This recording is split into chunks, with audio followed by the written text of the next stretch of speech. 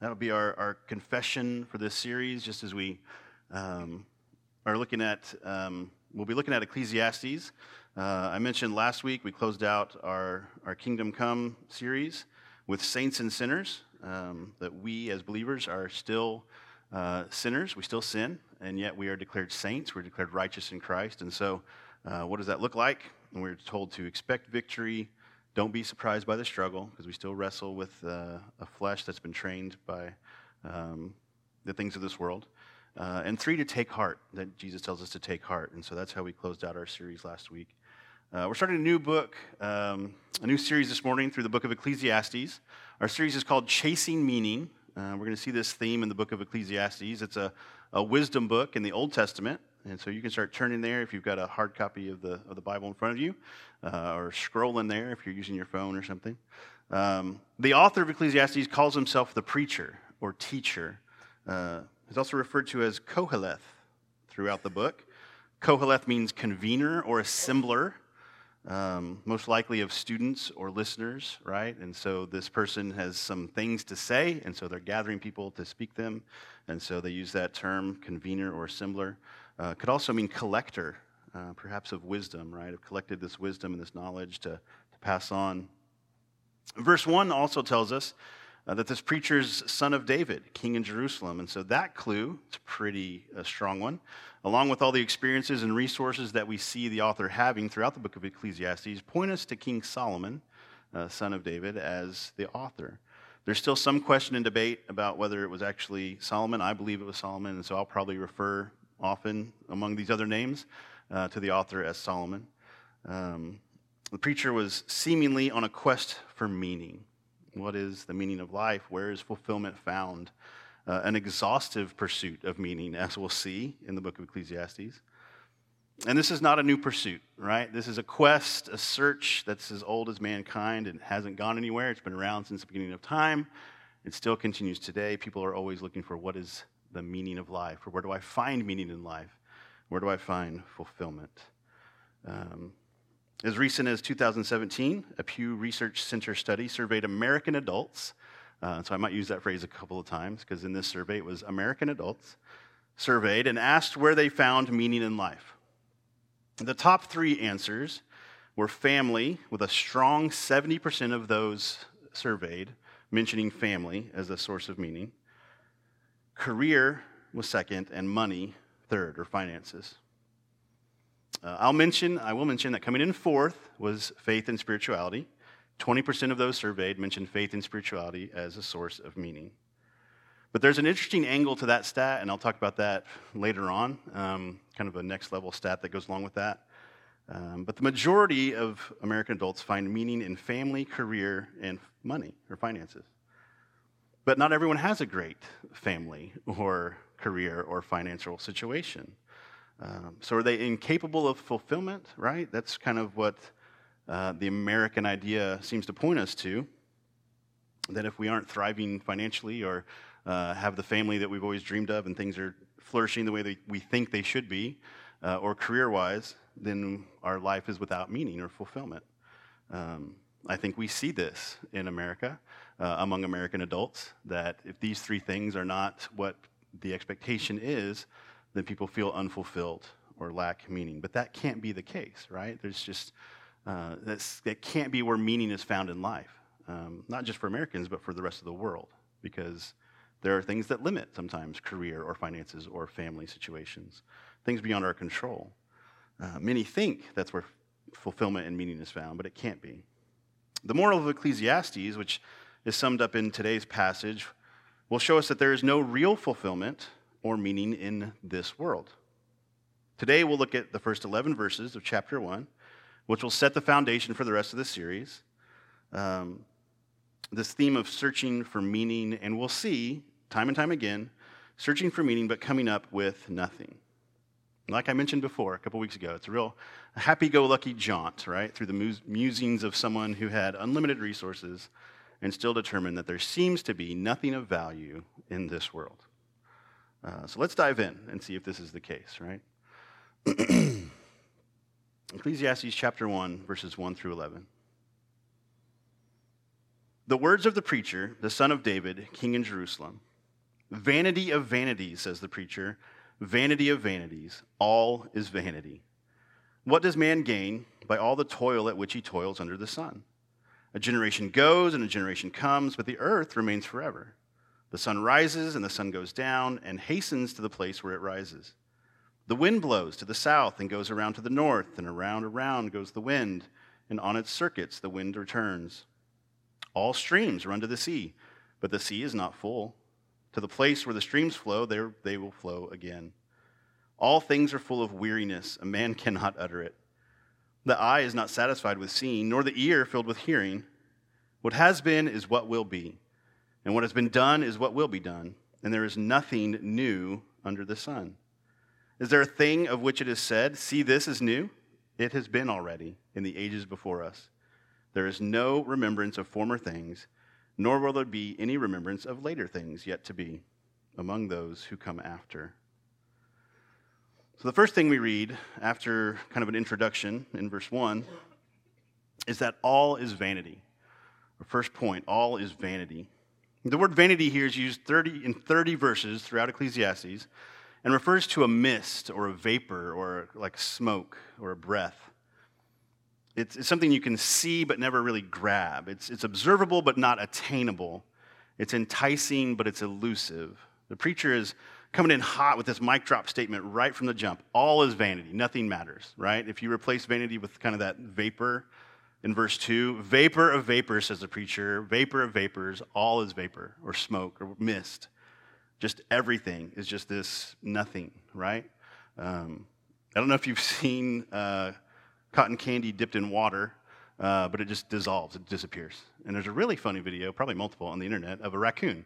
And they give this raccoon cotton candy, and he goes over, because raccoons wash their food. And so I think it's a raccoon, yeah, not a chimpanzee or something. And it goes over to the creek, and it has this big thing of cotton candy, and it dips it in to wash it, and he's like, anyway, super confused, because it disappears. That's kind of the picture we're getting here with meaningless, vanity, vapor, everything is vapor, right? You think you have this great thing, and you can see it, and you can almost kind of touch it, and then it's gone. Now, the rest of the book is going to present the categories, the different paths or pursuits, kind of more specific things that Koheleth explored in order to find meaning, but he leads with his conclusion here in chapter 1, right? Kind of spoils it from the beginning. It's almost like a parent when they tell their kids, like, this is a bad decision and here's what's going to happen, and you still have to kind of watch your kids make those bad decisions because they just don't want to take your word for it. So Koheleth tells us in chapter 1, like, nothing matters. Trust me. But because you're not going to take my word for it, here's the rest of the book of Ecclesiastes where I detail how I pursued all the things that you think are going to bring fulfillment to your life and how they come up empty. And so that's how the rest of the book is going to go. Now, you may have already guessed that there's some kind of catch. There has to be a catch to this, or why would this be a book in the Bible to say that nothing matters, right? Why would we spend 8 weeks looking at the fact that everything is meaningless? It doesn't sound very encouraging, and you'd be right. The catch here, the qualifier, that Solomon tags a couple of times in this passage, and then the rest of the book we'll see it mentioned as well, this term under the sun, that all is vanity under the sun. It's a recurring theme in the book of Ecclesiastes. So all is vanity, but really, he's saying all is vanity under the sun. And that's point number 2. All is vanity under the sun. Consider the questions posed and the phrases used in verses 3 through 11 to describe the monotony and futility of this world. First, considering what does a man gain from all of his work in this world? What does anyone really have to show for their trouble in the long run? If life and meaning are restricted to this physical, broken world, there is no real meaning or lasting reward in the work we do. Someone forgot to tell the 70% of people surveyed in 2017, right, that work, career is not the source of meaning. Because if that's where it ends, there's no lasting meaning in that. Solomon goes on to describe how older generations pass on and younger generations rise up in their place. And this pattern continues and has continued, right, since the beginning of time. Keep coming and going, eventually becoming forgotten while the world keeps spinning. And as special as we like to think we are, and as unique and separate from the other generations we like to think we are, whatever generation you might be in, we're just like the other generations, directly before and after us, and all the generations before us and after us, throughout time immemorial, is that how you say it? And in perpetuity moving forward, people are people. Listen to this quote about children. Speaking of children, they have bad manners, contempt for authority. They show disrespect to their elders. When do you think this was said? Early 2000s, the 90s, the 50s, maybe the 1800s. Try Socrates during 5th century BC. Not just 5th century BC. Speaking of children, they have bad manners, contempt for authority. They show disrespect to their elders. So nothing has changed, right, in all of these years. And who do those children grow up to be? Us, right, who say the same things about our children. And so it's the same old, same old. Generation comes, a generation goes. People are people. Nothing's new. Even creation expresses repetition. In verse 5, we read about the sun rising and setting. And the term he uses here says hastening back to rise again to the place where it rises. That term literally means returns panting. Now, of course, you know, the sun's not the one moving and yada, yada. But the picture here is that he's saying, like, the sun rises, the sun sets, and it just comes back. Like, every day it's the same thing. Every day. And almost painting this picture of the sun who's just toiling in vain to rise and set every day. It's like a hamster on a wheel that just runs and doesn't go anywhere, right?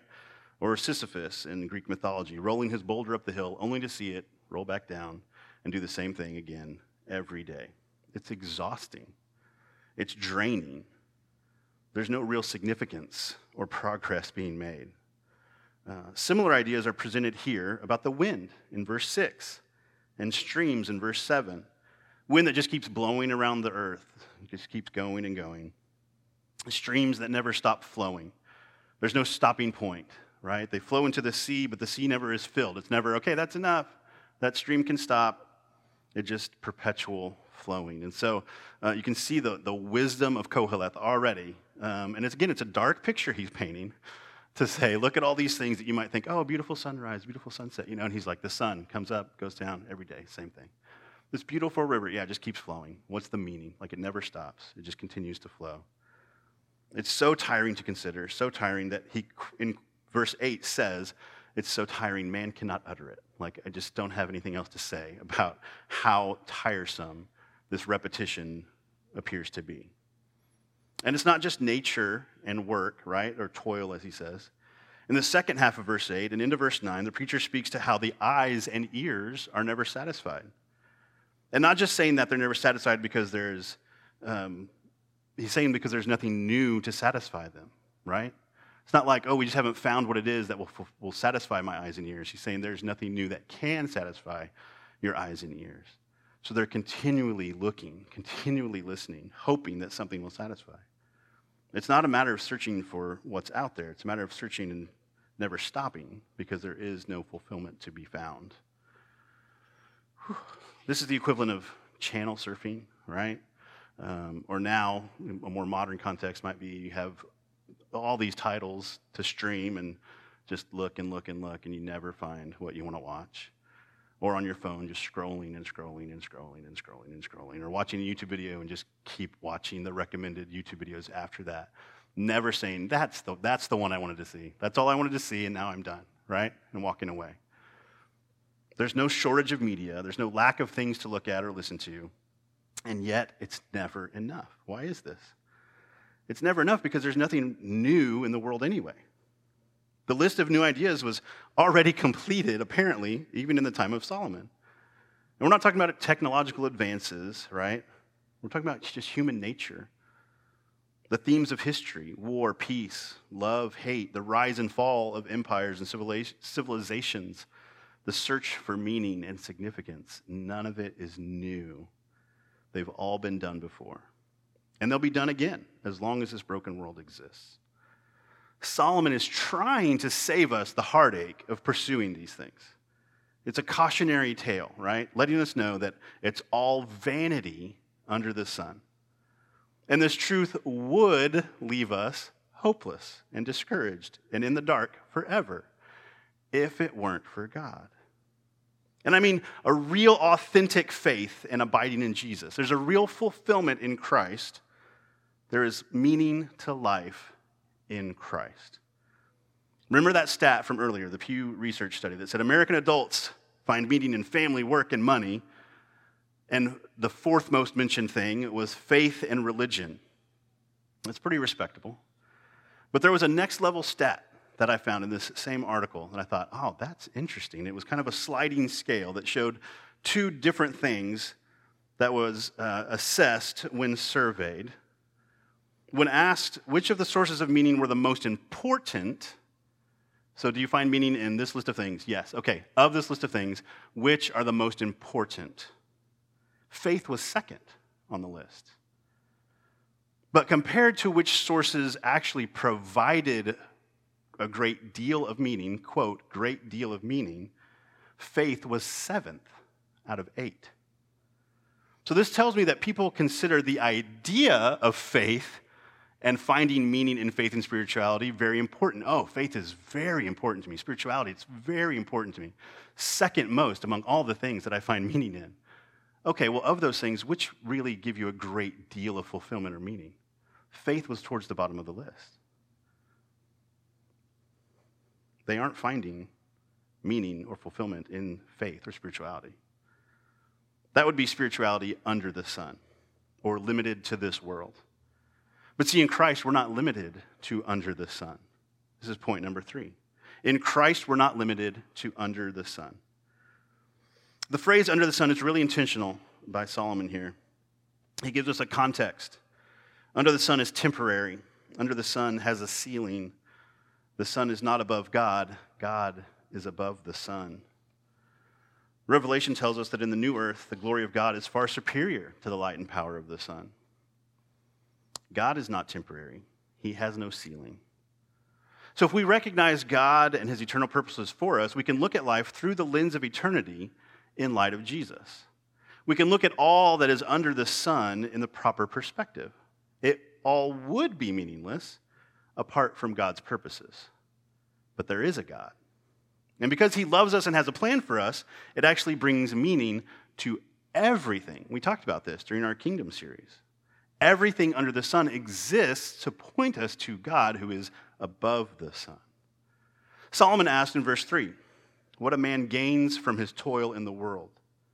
Jesus, many, many years later, would ask in Mark 8:36, what does it profit a man to gain the whole world and forfeit his soul? Because everything in this world is not the prize. This is what Solomon's going to spend the rest of the book of Ecclesiastes spelling out for us. Seeking fulfillment and the prize, the reward in the things of this world. But that is not the prize. If we could gather it all up like Solomon did, keep it to ourselves, we'd still be missing out and still be unfulfilled. A soul apart from Jesus is lost and unfulfilled. Our souls find their worth in Christ. See, by faith, we're given new life in Jesus. When we recognize we're spiritually bankrupt, we have nothing to offer, nothing to give, and we've offended this holy God, and not just recognize that we're sinners in need of that grace, but then by faith surrender all that we are to that holy God, that's faith in Christ, then we're saved. We're saved. We're rescued from darkness and into marvelous light, Scripture tells us. We're saved from eternal torment and into eternal flourishing with him. We're repurposed for eternity beyond what's under the sun. Now, sadly, we're so easily distracted by what's under the sun. We think we can find the meaning or fulfillment in this world. But we don't profit anything from gaining this world. You see, we don't realize that because none of us can ever gain the whole world, right? That's why we have the benefit of Ecclesiastes. Solomon, who considered himself, right, he had these basically unlimited resources, could come to us and say, you think you'll find fulfillment if only you had this. I had that. Oh, well, maybe it's over here. You think fulfillment then is in this thing over here. I had that too. Name anything under the sun, and I've had it. And it did not satisfy. That's what Solomon's trying to tell us. And so we need to stop trying to gather for ourselves things under the sun and realize our fulfillment will only come through Christ. And in finding fulfillment in Christ, we don't walk around as believers saying, meaningless, meaningless, there's no point to any of this stuff. We say, if it weren't for Christ, there'd be no point to any of this stuff. But because there is a God, and because we are followers of Christ, we can look at the sun and say, that's beautiful. And that beauty reminds me that I have a creator God who is creative and has written beauty into our hearts, an appreciation for beauty into our hearts. And I can look at rivers and streams and all of creation like Solomon did and say, if it weren't for God, this is all pointless. And say, how amazing is our creator, and how much more amazing must the new earth be that he has in store for us if this earth, which is so beautiful in so many ways, is broken and dying. There must be something so much greater.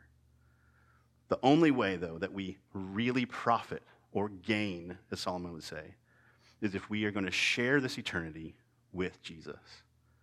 And we will if we surrender to him in faith. So chapter 1, all is vanity. But because we have the rest of the book for context and the rest of the Bible as context, we can say Solomon's trying to tell us that everything under the sun is pointless and meaningless if God isn't real and if God does not have a plan for us. But because he is real and because he does have plans and purposes for us, everything matters. Let's pray.